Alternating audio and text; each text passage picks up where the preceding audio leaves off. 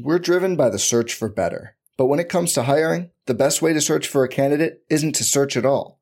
Don't search, match with Indeed. Indeed is your matching and hiring platform with over 350 million global monthly visitors, according to Indeed data, and a matching engine that helps you find quality candidates fast. Leveraging over 140 million qualifications and preferences every day, Indeed's matching engine is constantly learning from your preferences. Join more than 3.5 million businesses worldwide that use Indeed to hire great talent fast. And listeners of this show will get a $75 sponsored job credit to get your jobs more visibility at Indeed.com/Blue Wire. Just go to Indeed.com/Blue Wire right now and support our show by saying you heard about Indeed on this podcast. Indeed.com/Blue Wire. Terms and conditions apply. Need to hire? You need Indeed. It's only a kick, a jump, a block. It's only a serve. It's only a tackle, a run. It's only for the fans. After all, it's only pressure. You got this. Adidas.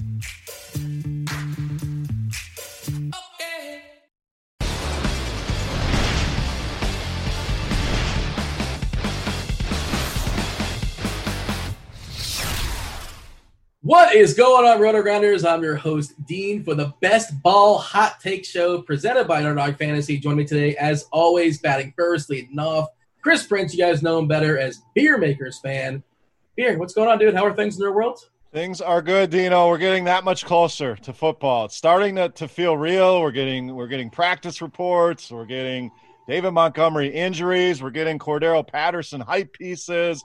I mean, it's starting to feel real right now. So getting locked in on a lot of these best ball drafts, so many different places to play, especially Underdog, who the sponsor of this show, been doing a lot of those drafts. Still plenty of room in that tournament. You know, DraftKings has launched. FanDuel has launched best ball. So there's a lot of places to play out there. But loving Underdog Fantasy so far. Been a lot of fun. And like I said, football's right around the corner. It's just good to have back in our lives and ready to talk some players, some teams, some processes you want to work through and lineup construction. So a lot to get to here. Yeah. So on previous shows, we talked about, all the teams we like, players on teams specifically. And we'll talk about players as well, too. But this is also about, hey, especially an introduction, if you never played best ball before, how do I construct a lineup? And you certainly see people on Twitter talking about zero RB strategy, robust RB strategy, and stacks. Like, what are stacks? Do you stack up in best ball? Is that a thing you're supposed to do? Spoiler alert, it is. I'm told it is. We'll be talking about that later on in the show. And we'll talk to some guys that like basically their ADP and saying like, hey, is this guy too high? Is this guy too low? Is he about right? And this is the Best Ball Hot Take Show. So nobody's going to say about right. We're going to say it's too high or too low. Beer, you did say that tournament specifically on Underdog, there is a signature Best Ball Mania tournament, $25 to enter, $1 million total prize pool, $200K at the top. There's also a lower tier tournament. If you don't want to jump in for $25, you can buy in for $5 and a $100K total prize pool contest that has $20,000 at the top. They also have other contests that vary from $3 to $100 as well. Check out UnderdogFantasy.com. You can download the app today, iOS or Android. That's it. Jamino, I didn't mean to ignore you, but just wanted to let the people know about the tournament and also let them know what the format of the show is today. Christopher Jamino, of course, pretty much he has his hands in anything here at RG. If you like what we do, Jamino definitely had something to do with it. Chris, how are things in your world? Dean, incredibly positive today. I'm feeling great. But look, you're wasting the people's time here. Everybody who knows anything that we can help, they already know Underdog is fantastic. It's the best place to play. They already know to use promo code Grinders. They already know all these things, Dean. They've listened to so many. If they're listening to our podcast, they've listened to so many podcasts. Let's move it along. I mean, we have got to get in here and start talking about the plays. The season is upon us. NFL football is here. We're just like completely pumped about it over here. I can't wait to talk about some of these strategies I've been deploying in my best ball contest. And again, the people who are listening to this show, they're pros at best ball probably. And if they're not, they certainly already know to go to Underdog Fantasy to play. They already know to use promo code Grinders. And quite frankly, they already probably even know to read under the YouTube box and see that there's a raffle to be had here for some potential Core 4 packages and T-shirts. So we can just move this along, Dean. Let's go. RotoGrinders t-shirts up for grabs. Underdog t-shirts up for grabs. Core 4 5-day passes also up for grabs. After you deposit the promo code Screamo prompt up, and just type in GRINDERS. That is Grinders. All right, so lineup construction. Again, you guys have been doing this a long time. You guys know how the best ball thing works. Some people, of course, play DFS, which we specialize here at RG. Some people play season long. But Beer, explain it to somebody like it's their first time playing best ball. Maybe it can be intimidating to somebody. Lineup construction is very, very important as far as the roster. You have one quarterback that counts as far as their counting stats, 3 wide receivers, 2 running backs, 1 tight end, 1 flex, 18 rounds. Break down lineup construction, and I guess it depends upon how many quarterbacks do I want, how many receivers do I want. Of course, it matters, I suppose, the talent of those players as well. How are you going about building your lineup there, Beer? Yeah, the beauty of best ball, there's a lot of different ways that you can construct a lineup. So it really depends on the strategy that you're going to go into the draft with. And, as I always say, you have to be flexible because you may go in with a certain strategy, things don't go well. And then if you don't know how to react to it, it's just going to be a disaster for you. So all in all, generally an underdog, 3 wide receivers is really what stands out to me is very important, in this roster construction. A lot of places you'll get 2, it'll be more balanced, you'll get more flexes. When you have to start 3 wide receivers, that's a position that I really want to make very, very important in my drafts. And it's not saying running back is not important. We know running back, the most important position in fantasy football. But starting 3 receivers is something I think people forget about, and it can be very easy to load up on some other positions and forget about that position, and then you're behind the 8 ball there. So generally when I'm building my rosters on Underdog, wide receiver is very important to me, especially in the middle rounds. I can still grab a running back or 2 early and then hammer that 3rd through 6th, 7th round is just flush with a lot of receivers that we like, that we're going to talk about on this show. Guys that I'm not afraid to grab above ADP and make sure I get on my roster. So a general build for me is 2 to 3 quarterbacks, 2 to 3 tight ends. And I say 2 to 3 because if I feel really good about the 2 quarterbacks I have, if I have Lamar Jackson and Carson Wentz, I don't necessarily need a 3rd guy there. Same thing at the tight end position. If I feel really good about having 2 guys, yes, you deal with injury risks when you don't have a 3rd guy, but it's less of an importance to get a 3rd guy there. And then running back and receiver, kind of the same thing. If I have 3 stud running backs,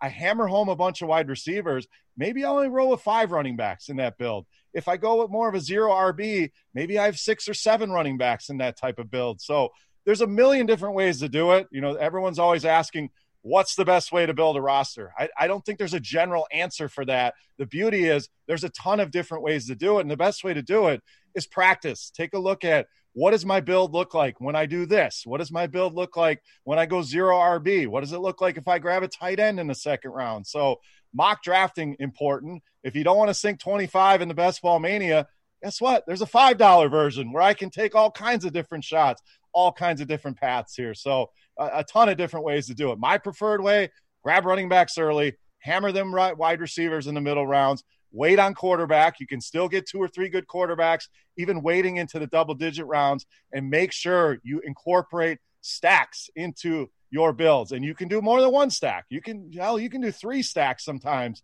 if you build things right. All right, Jimeno, what's the least amount of receivers you're comfortable with rostering in an 18-round draft? I mean, 7 would be too few to me. I just want as many receivers as possible. I tend to subscribe more to the strategy of getting 2, 3, 4 really strong running backs earlier in the draft and going more of a robust RB strategy. But it depends where you're drafting this year. I've seen plenty of formats and plenty of reasons, to go ahead and start doing a little bit of a modified 0 RB strategy or a modified robust RB strategy. But there's definitely been the majority of my drafts where I'm trying to make sure that I take a volume of wide receivers and a minimum number of bell cow-esque running backs. Yeah, and let's say you land on a guy like Kelsey. Are you less apt to have 3 tight ends? Now all of a sudden you're probably going to have 2 because you're just trusting that Kelsey is going to be the man every single week and you only need 1 tight end, so why waste a roster spot? And if you don't get a Kelsey, would you consider 3 kind of sort of like darts at tight end, or is that, you're shooting for like 8 points at the most out of those 3 guys? What's the strategy there? How does that depend upon who you have at those positions as far as when you delegate how many guys at each position. Yeah, I think wide receiver is probably the only position where that's not true, right? If I get a stud quarterback, I'm going to take fewer quarterbacks if I can. If I get, or even just better quality quarterbacks. And, if I'm purely down at the bottom of the barrel waiting as long as I can on quarterback, then maybe that's where I'm taking 3 or even 4.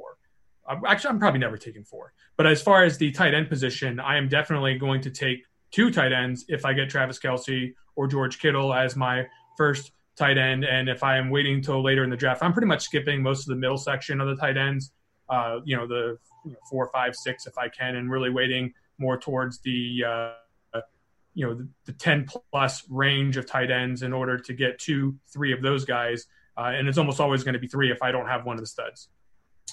Beer, how much of a strategy, if at all, is it handcuffing your running backs? If you happen to get a McCaffrey or a Barkley or an Elliott, just one of the top studs, do you care about getting the handcuff just in case they get hurt or something like that? And there's no certainty, of course. Like if they do get hurt, then all of a sudden all that usage is going to shuffle down to them. It could be somebody else or a different split. Or is that just like, hey, roster spots are precious. If my top player goes down, it doesn't automatically mean that, Tony Pollard becomes this great running back. Maybe he will.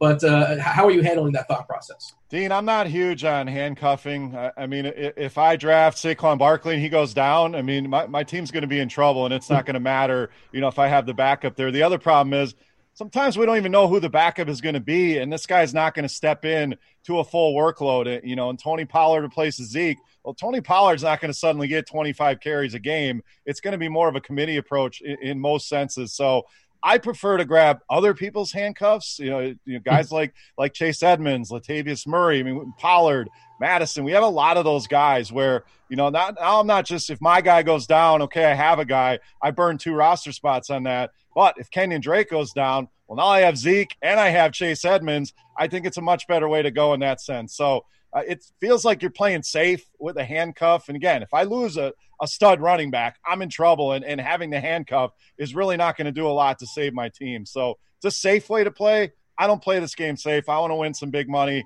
I'm after everyone else's handcuffs. It feels like that's a way to raise your upside too, siphoning others' handcuffs as well. Jamino, do you have the same thought? Is there potentially an exception to that rule, or is that basically just a general thought and that's that? If you're playing these big tournaments, you're drafting to a scenario, right? There's never going to be a scenario where probably both Zeke and his handcuff are going to be the way to victory in $1 million tournament. Probably at some point in time early in the season, Zeke's either going down, or whoever's handcuff you're taking. You're really playing the scenario where that guy becomes the guy sooner than later, and he's helping you on to success into the playoff round. So you're never really thinking about trying to give yourself a floor by taking the guy plus his handcuff. You're almost always thinking about what could go right for your team and drafting your team accordingly. We should also say no defenses and no kickers. Didn't mention that, but if you guys are new to best ball here on Underdog, no defenses, no kickers, just quarterbacks, receivers, running backs, and tight ends, and, of course, the flex spot as well. We're going to discuss the zero running back strategy, the robust running back strategy.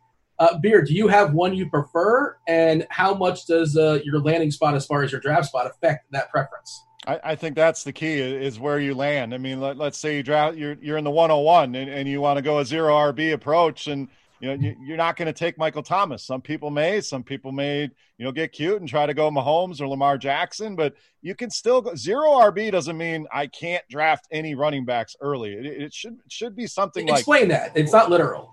Yeah, I mean, you're not going to, zero RB used to be, we're not taking any running backs early. But if you land in that top 5, it's hard for me to believe that going outside of some of these running backs is the optimal way to build. So I can still take a Kamara, a Zeke at that spot, then load up on other positions. And that's really where an early tight end kind of comes into play. And people always ask, when should I get Kelce or Kittle in the second round? Well, if I'm going in with that approach, I can pull that off because then I can hammer receivers in rounds 3, 4, 5, 6, build a solid core of 4 guys there, then come back, maybe grab more wide receivers, and then start throwing darts at these running backs with Antonio Gibsons and Zach Mosses and Damian Harris's of the world, where, again, all I got to do is hit on 1 or 2 to fill that RB2 spot. So it's not zero RB in the sense that I'm not drafting any. I can still have that anchor, fill in the other positions, and then come back and just load up on 4, 5, 6 running backs. And, you hope to hit on 1, 2, 3 of those. And that's what the build is all about. Yeah. Throwing away, obviously you got to be flexible and rules change and all that, depending on what the draft is giving you. But assuming there's no extreme outliers, the obvious, value plays when you're drafting. When do you draft CMC in the first round, and you're in your head, you're going 0 running back. When do you pick your second running back? Probably not till round 7. Is that where you're at as well, Jamino? Not really. I mean, I will wait as long as round 6 or 7. It really depends on what kind of a team I'm constructing for that particular draft. But yeah, if I'm going like something that's more of a purist 0 RB, I'm going to wait that long. But I mean, for me, I prefer to get a second back somewhere in between there if I could find them for the right price. Yeah, your understanding of 0 running back and, of course, robust running back. And do you have a preference? And, again, I'm sure it's heavily influenced by where you are drafting. If you take the 10 slot, if you take the 3 slot, it should matter and you got to be flexible depending on what the draft gives you. Do you prefer a certain strategy, Jamino, or it's just like whatever is best for that particular draft? Yeah, so I mean, it's a lot of times you're looking at the 1 through 3 hole, and you're getting Zeke, you're getting McCaffrey, you're getting Barkley, and then you're coming back around, and that 2-3 turn really isn't yielding like a lot of incredible options at running back, right? Like depending on how your draft goes in between those 2 spots, sometimes you're looking at some really, really big, good-looking receivers and tight ends there on that turn, and you're not really looking at the back. So I think it's been natural for people to want to go ahead and then start taking wide receivers because the names just look better on the page than, especially if, in a half-point PPR where maybe Austin Eckler isn't as attractive there. You're really not loving the idea of fist-pumping Aaron Jones or James Conner around that turn. That's when really looking at the wide receivers tends to be a thing that you'll do. So that's why early in the rounds, you might find yourself doing a modified 0 RB or robust wide receiver, whatever you want to call it. And then towards the end of the round where you can take 2 stronger running backs, like you're mixing Kenyon Drake, Miles Sanders, like back to back there. That's really where I've been looking at liking my robust RB teams the best. Do you agree with that, Beer? Like the best spot probably to go robust is to have like that 10 spot where you can hammer home a couple of running backs right out the gate?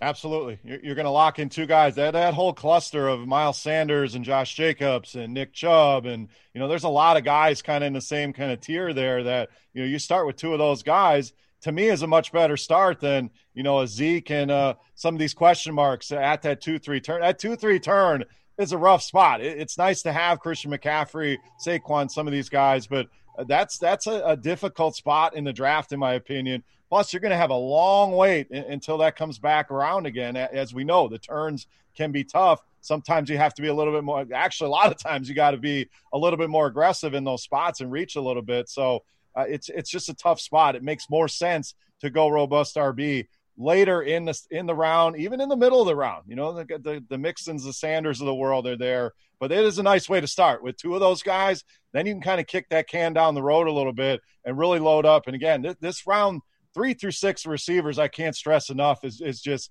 chock full of guys that I think can outproduce where they're being drafted. I mean, Metcalfs and Charks and McLaurins and just so many guys there that it's just the best way to go, in my opinion. So if I can go that route, that's what I prefer. But the key is the draft has to come to you. You have to be flexible. You can't be stubborn and saying, this is what I'm going to do. Sometimes your opponents aren't going to allow you to do that. You have to be able to adjust on the fly. So, yes, have a strategy going in, but be ready to move to a different strategy or adjust your strategy accordingly to the way the draft is going. All right, Beer, a couple questions for you. You're drafting last in the first round. You're on the turn. You said, hey, I want to go robust running back. Ideally, in a perfect world, who are those 2 running backs sitting there waiting for you where you're salivating? And secondly, for your 3rd and 4th pick, what running back has to be there for you to justify drafting a 3rd running back? Or it's like you've already made up your mind. You're going robust. You're going with 3 running backs out the gate. So at the end of the first, I'm big on Joe Mixon this year. I'm willing to take him in the middle of the first round. I know there's a lot of people on the other side of the fence of Joe Mixon, and the whole argument he's not going to be on a very good team. I think Cincinnati is going to be better than people realize offensively, so he's one.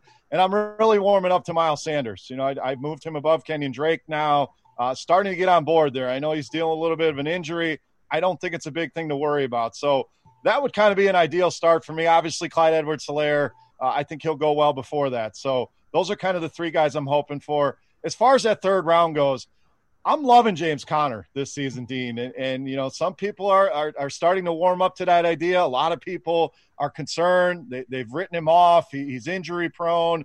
we've talked about this Pittsburgh offense many a times on this show, and he just continues to move up and up my board, and he's a guy that's a prime target for me. Even late in the second, I have no issues taking James Conner. If he's there in the third, and I can start with 3 running backs, and he's my third guy, I am loving the way that draft starts. Jamino, same question. Look, I mean, if I can have the 2 guys that I'm really looking for, I'm definitely wanting to have Miles Sanders, and I'm definitely wanting to have Kenyon Drake more than my fair share around that time. And if I can get Mixon back there, great. If I can get Clyde Edwards-Helaire, I'm definitely going to mix that into the mix. But the guy that I want to talk about coming back around in that second round, if you're drafting 7, 8, 9, something like that, is Josh Jacobs. Because if I'm playing in one of these tournaments, I feel like there's going to be a group of people who are just overlooking him, too early. They're going to try to let him fall down later into that second round. And I want to try to have that unique construction a little bit. I want to try to take advantage of the fact that there's this narrative out there that he's definitely not going to have any pass catching role, which I agree that there are some signs from the organization that maybe that won't be there.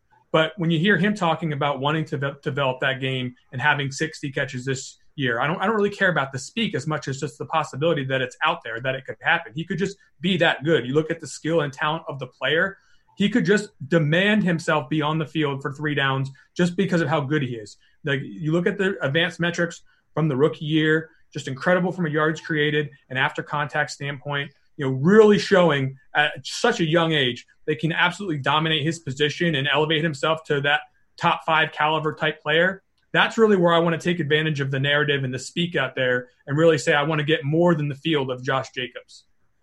B, are you a fan of Jacobs? Are you afraid of Theo Riddick stealing his passes? I'm afraid of the moves that they've made there in Oakland, and it's not necessarily that Theo Riddick's going to be the guy, but they keep Rashard, they bring in Riddick, they bring in Booker, they continue to bring in these pass catchers, and it just, it scares me upside-wise. I love Josh Jacobs on the ground. I think he's phenomenal. It's kind of the same argument with Nick Chubb. I mean, these guys are great running backs, but at that point in the draft, I need a guy that's going to catch passes as well. Plus, you have the Raiders' schedule looks very difficult. It's not going to be a cakewalk schedule. They're going to have some tough games. New England, Kansas City. I mean, there's some tough defenses right off the bat that they're going to face, and the list goes on and on. You get the Chargers twice. You get Denver. So it's a tough schedule. A team that I don't know how good they're going to be. A guy I don't know if he's going to be more involved in the passing game. I mean, they keep saying, yeah, we're going to double his targets this season, according to the beat reporters. But why do they keep bringing in these pass-catching running backs? They draft Lynn Bowden. It's just a lot of concerns with Jacobs. I love the player. I love his talent on the ground. Is that enough to justify a late first, early second-round pick? That's what I'm having issues with. Beer, drafting question. You're in the 1 spot, 2 spot, or you're in the 10. You're on the turn. How much are you willing to reach up to get your guy? Where you can look at the ADP list and you can say, well, I'm taking this guy too soon if I'm taking him now. But at the same time, you can say he's not going to come back to me. You just say, hey, I'm going to get my guy, and that's that. Like, how much are you willing to reach up? Like, obviously, it's a little easier to manage when you're in the middle. But when you're on, on the beginning and the end, how do you handle that? You just want your guy, and that's that. And who cares about ADP? Yeah, I think early in the draft, you don't have to reach significantly. If there's a guy you like Austin Eckler more than Aaron Jones, whatever it may be, always go get your guy is my theory, especially when drafting on the ends. It's when you get into the later rounds that you got to throw ADP out the window and go get your guy. And I'm not talking about jumping 4 rounds. You have to be smart about it and making sure it's within a round or two. But I'm not looking at that list and saying, oh, I can't take this guy now. It happens in home leagues where my buddies are going to laugh at me if I take this. You got to throw all that crap out the window and go get your guy, especially when you're drafting on those turns. You have to be ultra aggressive on either end. In the middle, you can kind of plan things out. In the ends, you got a long wait. So you'd sit back and there may be a run at a position that you don't see coming. So you really have to be a step or two ahead, thinking ahead, planning ahead, and no problems reaching around 2 rounds, even 3 rounds. If that's the case, or if I'm building a stack that I need to make sure I get the pieces I'm looking for, I have to reach and make sure I get them rather than gambling on, well, this guy might come back to me. If I'm going in with that stack and I started it early, I can't take the risk of not getting the quarterback I need to finish that stack. Yeah, that's what I was going to get at as well, too, because you want to complete your stack. And if you have to reach up an extra round or 2 or something like that, but if you don't get the guy, it completely derails your strategy. Jamino, same question, the same thought process as far as how that affects your drafting. So, I mean, basically, if I'm looking to make a stack, I'm going out of my way to make it. Like, I just ended up doing it with Sam Darnold not long ago. I'm not particularly proud of it, but when you can go out of your way to stack up Sam Darnold, you have to do it, right? Hey, I did a bear stack the other day, so I know the feeling. That one was it just so happens. For whatever reason, I I had to have Sam Darnold because I had Chris Herndon and I had Brashad Perriman. So I just, I wanted to make sure that, because I somehow had those two players together, it didn't make any sense for this particular tournament roster to not have Sam Darnold as the quarterback there. So I went ahead and paired them up. But a more realistic type of a thing might be where I see that I'm on a turn coming up and I see that there's possibly two players available. I'll sort of aim at the player that I know I'm happier to have standalone first. And then if the other guy comes right back around, I'll fist pump it and take it. Jamino, you're drafting from the 3 spot, and we're doing 0 running back, right? Take me through your hypothetical first 7 picks. 0 running backs from the 3 spot? Yeah.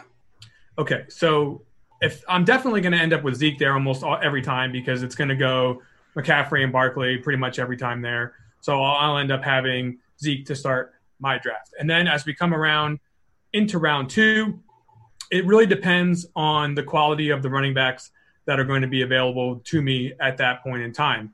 Like if I can, it's the aforementioned Jacobs, if he's there, I'll be pretty happy to take him. If it's full PPR, I'm going to be happy to take Austin Eckler at that point in time. But if it's coming down to it and I don't really have either one of the kind of backs that fits the format there that really makes me excited there, that's where I might pivot and start looking at what wide receivers are coming around to me, or even take someone like a George Kittle or a Travis Kelce. Both of those guys look incredibly strong this year relative to the pack of tight ends. I mean, Kittle, with what's going on in San Francisco, is looking awfully juicy. So, coming back around the 2-3 turn, it really depends who's available at running back, whether I'm going to start to make my draft sort of the running back and chill strategy, or if it's going to be more of a robust RB. So, okay, yeah. Let's say the running backs are not there. The running backs are not available that you want, and the receiver is popping. So now take me through.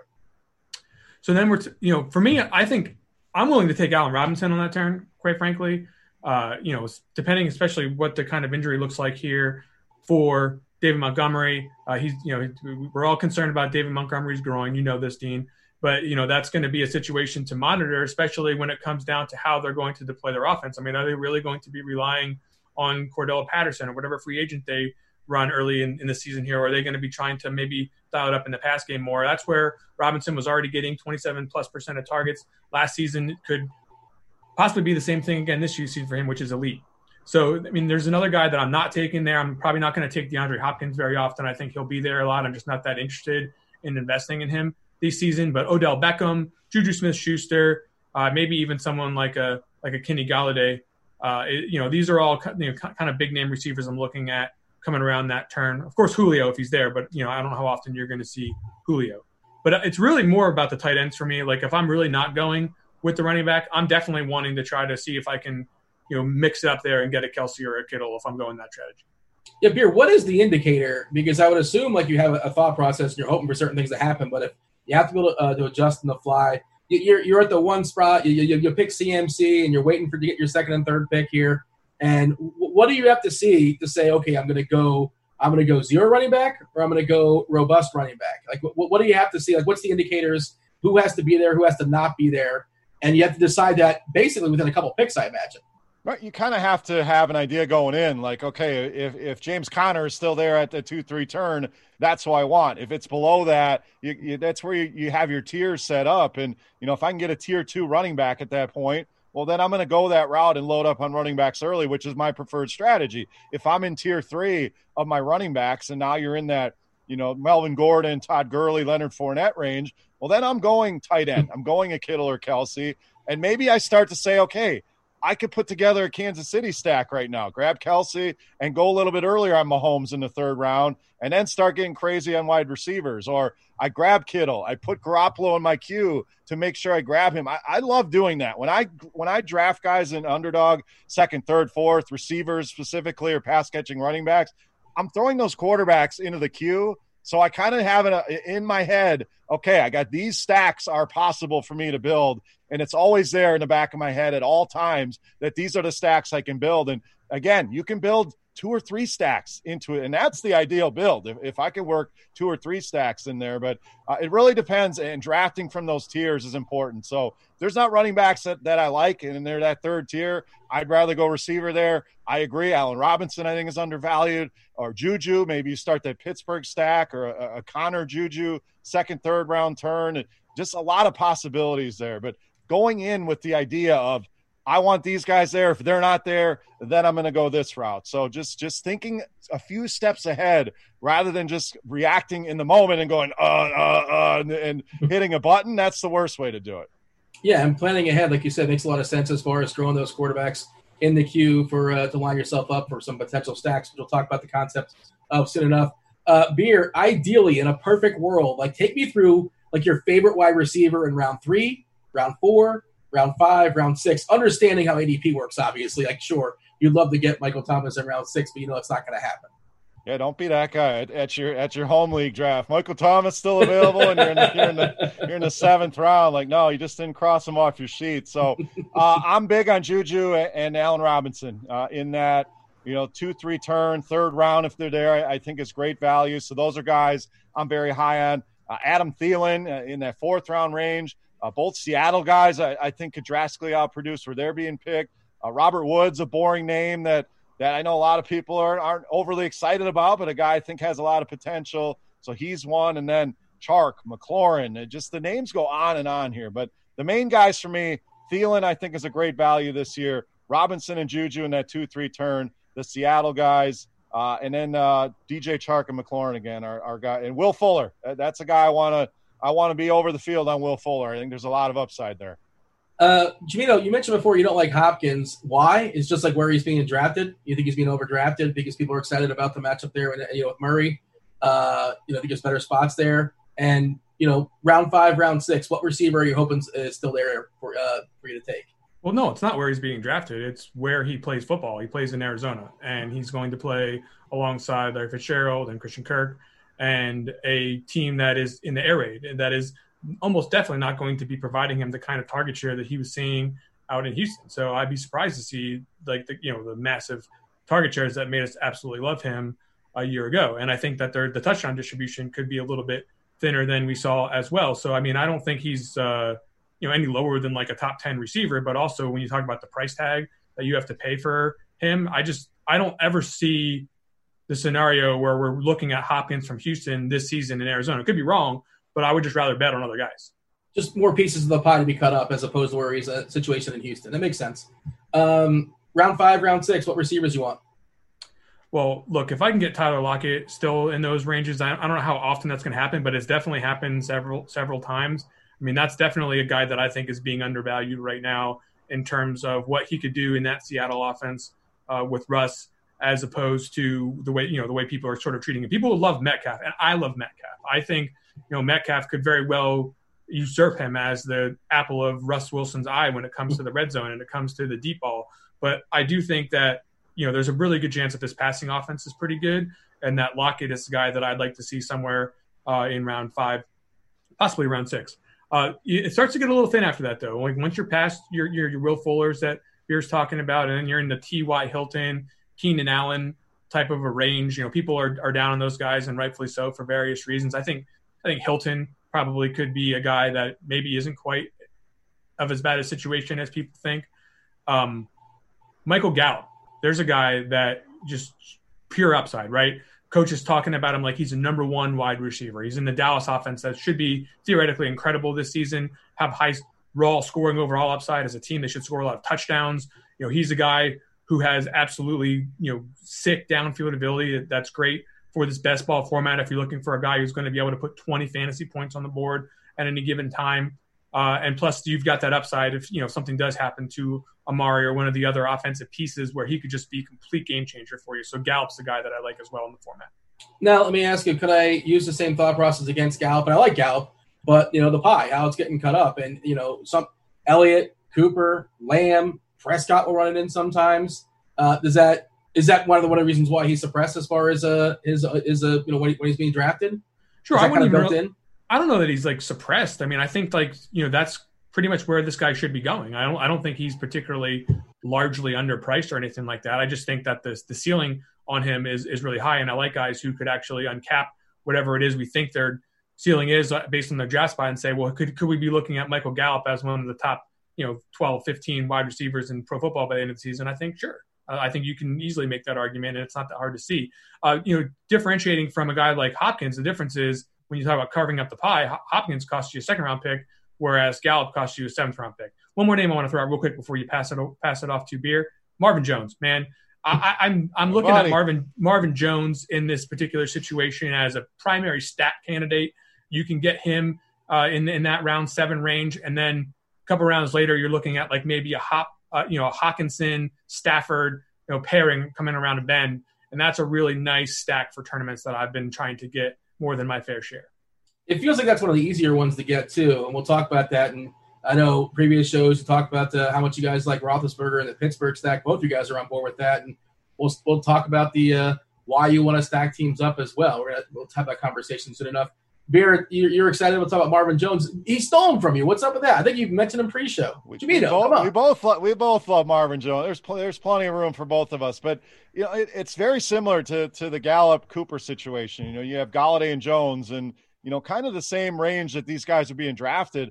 I will gladly pass up Amari Cooper and Kenny Golladay. In fact, they're two guys that I'm not going to draft because I can get their teammates who put up just as good of numbers at a much lower price. I mean, I'll get these guys in the 6th, 7th, 8th round, and I just don't need to draft those guys early. So you can still build that Detroit stack without getting Golladay. I think that's another mistake people make is, I missed out on the alpha receiver. No, you still got the other two guys there, and that's a very limited distribution of targets in that offense. Same thing with Seattle. That's why we like Lockett and Metcalf. There's just not a lot of other guys that are going to get the football. So Marvin Jones put up very similar numbers to Golladay outside of some of the the touchdown numbers. Other than that, when those two are on the field together, it seems that Stafford prefers Marvin Jones. So why go with Kenny Golladay there? I think Golladay and Cooper are two guys I can easily avoid. I love Gallup. I love Marvin Jones. I love Deontay Johnson at this point in the draft. You get that Pittsburgh stack rolling. There's a lot of ways you can go with that one. There's a lot of names. Marquise Brown, huge upside in the Baltimore offense. The receiver position, yes, it starts to thin out here, but I still think there's some names, especially in this format, that make a lot of sense and give you a lot of upside. You're playing this $1 million contest on Underdog Fantasy. You play to win the game. Shout out Denny Green. At what point, Beer, do we start throwing some? Who's your favorite dart flyer, low floor, high ceiling that you're willing to take a shot on, and when do you draft them?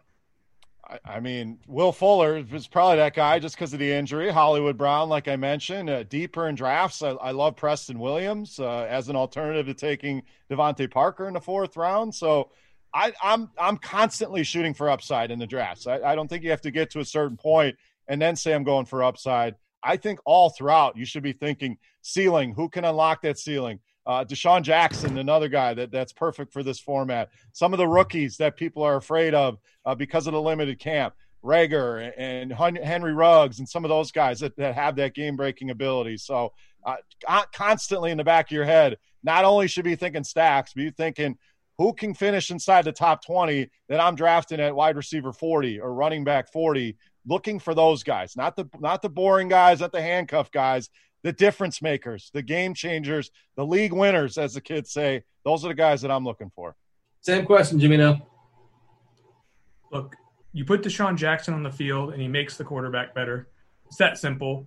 He does a lot for the offense with his ability. From reports that I'm reading, still looks like the kind of guy that's got most of the speed he's always had. Someone who's still going to be able to play at the level that we're fairly accustomed to. So if I'm getting Deshaun Jackson where we're taking him, this is a guy that people were pretty happy to take a lot higher than this some years ago, playing in an offense that we think is going to be pretty good with a quarterback who's supposed to be pretty good.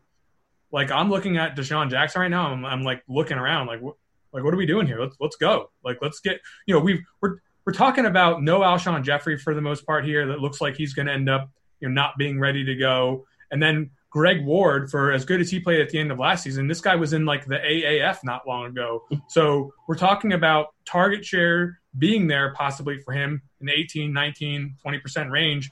with the exceptional possibility of some of those being deep targets and being highly efficient targets. And all of a sudden, I'm wondering why we're not more excited to draft Deshaun Jackson. I don't know, maybe you can answer this, Dean. Why are we more excited to draft Deshaun Jackson? He's not a shiny new toy, Yeah, and people are he's always one of those guys that like he's just questionable every single game. It seems like, he's like a D.Y. Hilton. Like I'm sure he's played more games than I think in my head, but he feels like a guy that's always questionable, but he usually plays. I don't know, Beer. Are you in on D-Jax? All of them. This is the format. In a season long, yeah, it's frustrating because of that questionable. Because is this the week I have to start him? Do I have him on my bench and I miss out on the big game? That's the beauty of best ball. It raises the value of a guy like Deshaun Jackson. And it's not just for those spike weeks. It's for I don't have to try to decide or decipher when is the week that he's going to pop off, because he can do it against anybody. In a season long, you may bench him against a good defense. That's the week he could get 150 and 2. So a perfect player for this format. Maybe that's one of the reasons why he's not getting drafted so highly, because a lot of people drafting in best ball are coming from the season long and DFS world, and you're always like, D-Jax, I don't know. Like maybe that's what it is. A lot of people are going to use the same rankings that they're going to go to their draft with their buddies, and it's a different game. I don't think it's drastically different. My rankings are not going to look way different than they would for a regular season-long league, but there are some differences, like a Deshaun Jackson, that will certainly stand out in those kind of rankings. Go ask Chop how he feels about Deshaun Jackson after last year. I'm pretty sure he was on that big team. So that was week 1 when he won $1 million. Is that correct? I think so. Yeah, I mean, there's nobody arguing that he doesn't have that seal. He can justify the roster spot with one play. Like he's one of those guys that can do that. But it's also, I don't know. It seems few and far between sometimes. But you're right, from a best ball format, especially when you're playing to win the game. Is there anybody else in that kind of mold, any other position, that has that kind of variance that comes to mind, Beer, that you can think of that, maybe is not as sexy in DFS, or it's not a fun roster in DFS or season long, but it is much more appealing in a best ball format? Hollywood Brown. Yeah. Same concept. He dealt with a lot of injuries, and he sounds like he's healthy, ready to go. So I feel better about him in a season long than I would Deshaun Jackson. I mean, he's the clear number 1 target, or 1B if you want to include Mark Andrews in that. Where Deshaun, there's a lot of guys there. There's a lot of mouths to feed, even with Alshon out. You got the tight ends. You have Sanders gobbling up targets. I think Rager's going to be a lot more involved than people realize. So Hollywood Brown's a guy that I continue to move up my ranks just for that same case. I do think there's a floor there. Plus, he can pop off for those league-winning games. You got a guy like that, Jabino? So, look, if are we talking exclusively wide receivers, or can I go running back? Any position. Look, Matt Breida is good at pro football. I feel like we're going to learn that if we don't know that already. I feel like Jordan Howard really isn't very good. Look, he's not bad. And the opportunity is really what matters. If the coaches in Miami decide they're going to give Jordan Howard, enough touches to make Matt Breida relegated and not that important for fantasy, well, then I'm gonna look stupid.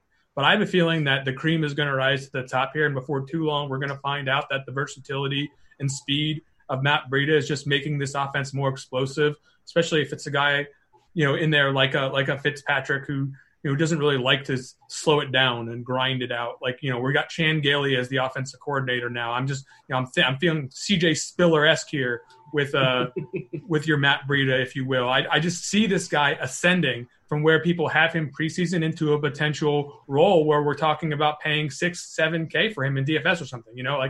I sort of have that vision for that being possible for Matt Breida. I don't know if it'll happen, but I do know that for the price tag and the kind of formats that I'm entering in best ball right now, he's exactly the kind of player that has that standalone value if nothing changes. And if something changes, he could be a winner for you. So that's why I'm interested in Matt Breida. He certainly got the athletic for it. The profile athletically is great.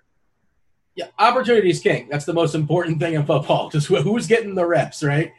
We saw it last year with Patrick Laird. Anybody. If you have the opportunity, certainly we're willing to roster you. And he certainly seems like a more flexible, more versatile back than a guy like Jordan Howard, who, I don't know, in my head is like kind of the 3 yards in a cloud of dust kind of guy, sort of an old school throwback. Maybe I'm wrong. Is that correct, Jimino? Is that a correct assessment? Yeah, I think people were looking at Howard as more of a downhill type of a guy who doesn't have like a ton of pass catching skills, and certainly the coaches won't see him that way. Like, they'll definitely see other guys on this roster as potential pass passing down backs when it comes to versatility. They're lining up Breida at wide receiver already in practice, I've heard. So, I mean, it's a situation where you're going, Howard's underdog fantasy value is going to be where he ends up playing the whole season and getting the majority of the goal line touches and falling in for a bunch of touchdowns, right? That's like really where you'll see that value. And Breida's value is going to be more along the lines of he's getting a lot of work in the passing game, and eventually at some point in the season for enough games, he's also getting some early down work. Where am I drafting him? Where do you feel good taking Breida? What round? I mean, I'll take him, round 8, round 9, something like that, as early as that. Like I'm not like jumping out of my shoes to try to do it, but if I need a running back, he's definitely one of the guys I'm looking for first. If I haven't made that robust RB strategy, or if I need that fourth back, Breida's the guy I'm pretty excited to take in round 9 for sure. Yeah, I'm pulling up the ADP stuff, and I think this is fairly recent here on Underdog. We're looking at 95 overall. So there you go. Beer, your thoughts on Breida, or you have a guy like that? Maybe I mentioned we were talking D-Jacks, any position. Anybody else, if you want to jump out to talk quarterback or tight end or anything like that? I mean, I love Breida. I'm with Jamino here on this one. I mean, he's another guy continuing to move up my ranks. I have him above Jordan Howard. I have him above Devin Singletary, a guy that I'm moving down in my ranks. Zach Moss, a guy that I continue to move up there in Buffalo. So the guy that's kind of similar, you have to take a little bit early, that fits that, has a role now, and if something were to happen, the role gets massive, is Kareem Hunt. And that ADP continues to climb, and maybe it climbs too high by the time we get towards the season, but similar type play. He's going to be involved from day one. We know he's going to have a pass catching role. And if something happens to Nick Chubb, you're talking about a first round running back that you took in the 5th, 6th round. So he's a guy that I'm willing to reach a little bit on, even with the ADP going up. I just think there's a lot of ways that Kareem Hunt can get you there and can be a league winner if something were to happen to Chubb. All right, Beer, ideally in a perfect world, do you prefer going the zero running back route or the zero running back route or the robust running back route? Which one's going to take down this contest here at Underdog? I think the robust will. Running backs are important. There's a lot of injuries at that position. So to me, the more running backs you have, the deeper you are at that position, the more studs you have locked in there. We have COVID as a concern as well. You could lose some guys to that. I just think the stud workhorse running backs are the advantage in fantasy football, no different in this tournament. So that's the way I would rather go. I don't mind some of these other, I'm fine drafting any way the draft gives me, but if I could pick one, I want to load up on 3 of these stud top 15-ish running backs and then hammer home at the other positions. Same question, Jamino. I think it's going to depend on something pretty strange. I think it's going to depend on how some of these monster tight ends, these young guys that you're drafting round 10 and plus, your Noah Fants, your TJ Hawkinsons, your Dallas Goddards, these guys that are coming in those double-digit rounds that you're able to load up on at tight end.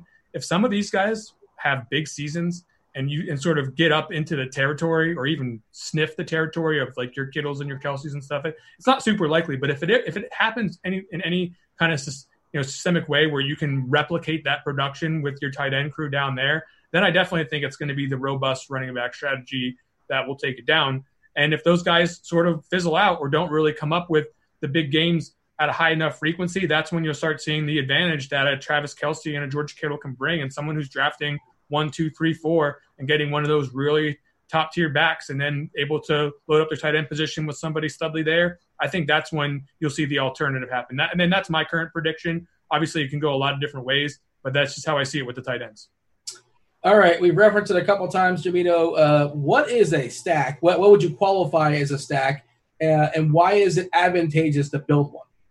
So the format of these best ball tournaments in Underdog is going to be the playoffs where you have to beat absolutely everybody, right? So when you have players that score points together, a quarterback, running back, and a wide receiver, quarterback and 2 wide receivers, quarterback, tight end, wide receiver, those players, if they happen to do so on the same week, are going to give you a better chance to get to the top of that leaderboard in those weeks where you absolutely have to get there. So you want your players to work harmoniously together. And if you have a couple of them in your lineup, then that just increases the chances between those couple of weeks that you'll have the right combination of guys that go off elsewhere in your lineup in addition to that stack. And you really want the correlation that you're getting with more than one player from the same team. Like when that team scores a lot of touchdowns, you can capture as many of them as possible. It's going to be really good for your best ball roster if they're all on the same team. Beer, some of your favorite stacks that you are doing your best to get in drafts, and does it sometimes happen just organically? Like, oh, I just realized I happen to have this receiver or this quarterback. I guess I can get this other guy too, and all of a sudden I have a stack out of nowhere that I wasn't necessarily seeking out. And sometimes, of course, you go into a draft, you say, this is the stack I want, especially from this draft position. How does that work? Both ways, and some of the best stacks kind of come together organically as you're drafting, and that's where just it's always in your head, and that's, like I said, where I put those quarterbacks in the queue, and then I can keep an eye on where they're being drafted and, try to build multiple stacks. So both ways, I go in knowing where I'm going to pick. You can kind of map out what the first few rounds are going to look like. And, sometimes you miss out on a stack. So having that plan to, okay, in the fourth round, suddenly I get Lockett. Maybe I get Metcalf and Russell Wilson in rounds 4, 5, 6. And that wasn't my plan, but it came together. So just being on the lookout for any of those stacks. A stack can be as simple as 2 players from a team or as many as 4. I don't like to go more than 4. Then you're just kind of, 5 guys. You're really asking a lot. I mean, if it's the Chiefs, the Cowboys, okay. But other than that, it's usually somewhere in the 2 to 4 range. So, yes, I have plans. Some of my favorite stacks, Pittsburgh, I'll continue to talk about them. And the Lions, I think, are going to be a much better offense than what people are saying right now. And pretty easy to figure out who to take there. Some teams, there's so many options, it can be tough to stack. I like these teams. Seattle, another one, like we just talked about, where there's very limited distribution, much easier to stack. Jamino, some of your favorite stacks, and how does it factor in, again, as far as opportunity cost? Like a Kansas City stack, it's going to certainly cost you more than like a Jet stack that you talked about earlier. You can just sort of fall into that and make that pretty easily. So some of the ones you're landing on and some of the ones you're seeking out, and how much you factor in opportunity cost. I mean, look, if you like, good quarterbacks that were drafted higher in the draft that play in soft divisions, then you might want to take a look at an Eagle stack, right? Like you might want to take a look at how cheap Deshaun Jackson is and how cheap Jalen Reagor is, even though his cost is rising, how cheap even Dallas Goedert is. You're probably sometimes going to even have Miles Sanders in that stack. I just think that that's an offense that could produce a lot of touchdowns. That's an offense that could produce a lot of raw fantasy points overall, just the way they play. And if there is a, sort of a big season in line here for Mr. Wentz, a bounce back season, then you're talking about all of these weapons are going to get elevated. They're going to have a better situation than what we saw last season, where we were looking at Greg Ward down the stretch. This is a stack that I think you can get very affordably. And certainly don't forget about the Browns. Don't forget about Baker Mayfield. They had a down year too last year.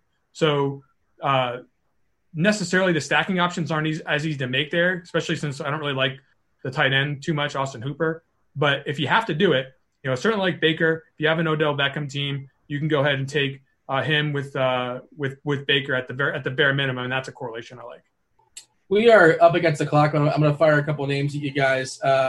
Domino, Tyreek Hill, yay or nay? Yeah, I'll do that every now and then because I do love the Chiefs' potential to destroy, so I do like Tyreek Hill. All right, Beer, I'm seeing a list of players that you like. We already talked about Marvin Jones. Talk about Hockenson. Again, a cheap piece in that stack, and word out of camp is he's been crushing it. So we saw the potential in week 1 last season. He kind of disappeared after that. But what do we know about tight ends, Dean? It takes them 2-3 years to get acclimated to the league. This guy was a top 10 pick in the draft. There's only Jones and Golladay really to compete for targets there. Even the running backs, they're going to be involved. But I think he's going to have a clear role, especially around the red zone. And think about trying to defend that Marvin Jones, Kenny Golladay, TJ Hockenson, DeAndre Swift with Matthew Stafford anywhere in the red zone. That is a mismatch nightmare. So Hawkinson's in a group of tight ends that I think is the way to go this season. I'm super high on him. I think he's going to have a breakout season. Beer, what do you have for me on Zach Moss? I just moved him above Devin Singletary. I just see a scenario where both of these guys are going to be involved, and Moss, to me, gives you more. He can catch passes out of the backfield. He's a bigger back, so he's going to get more of the goal line touches there.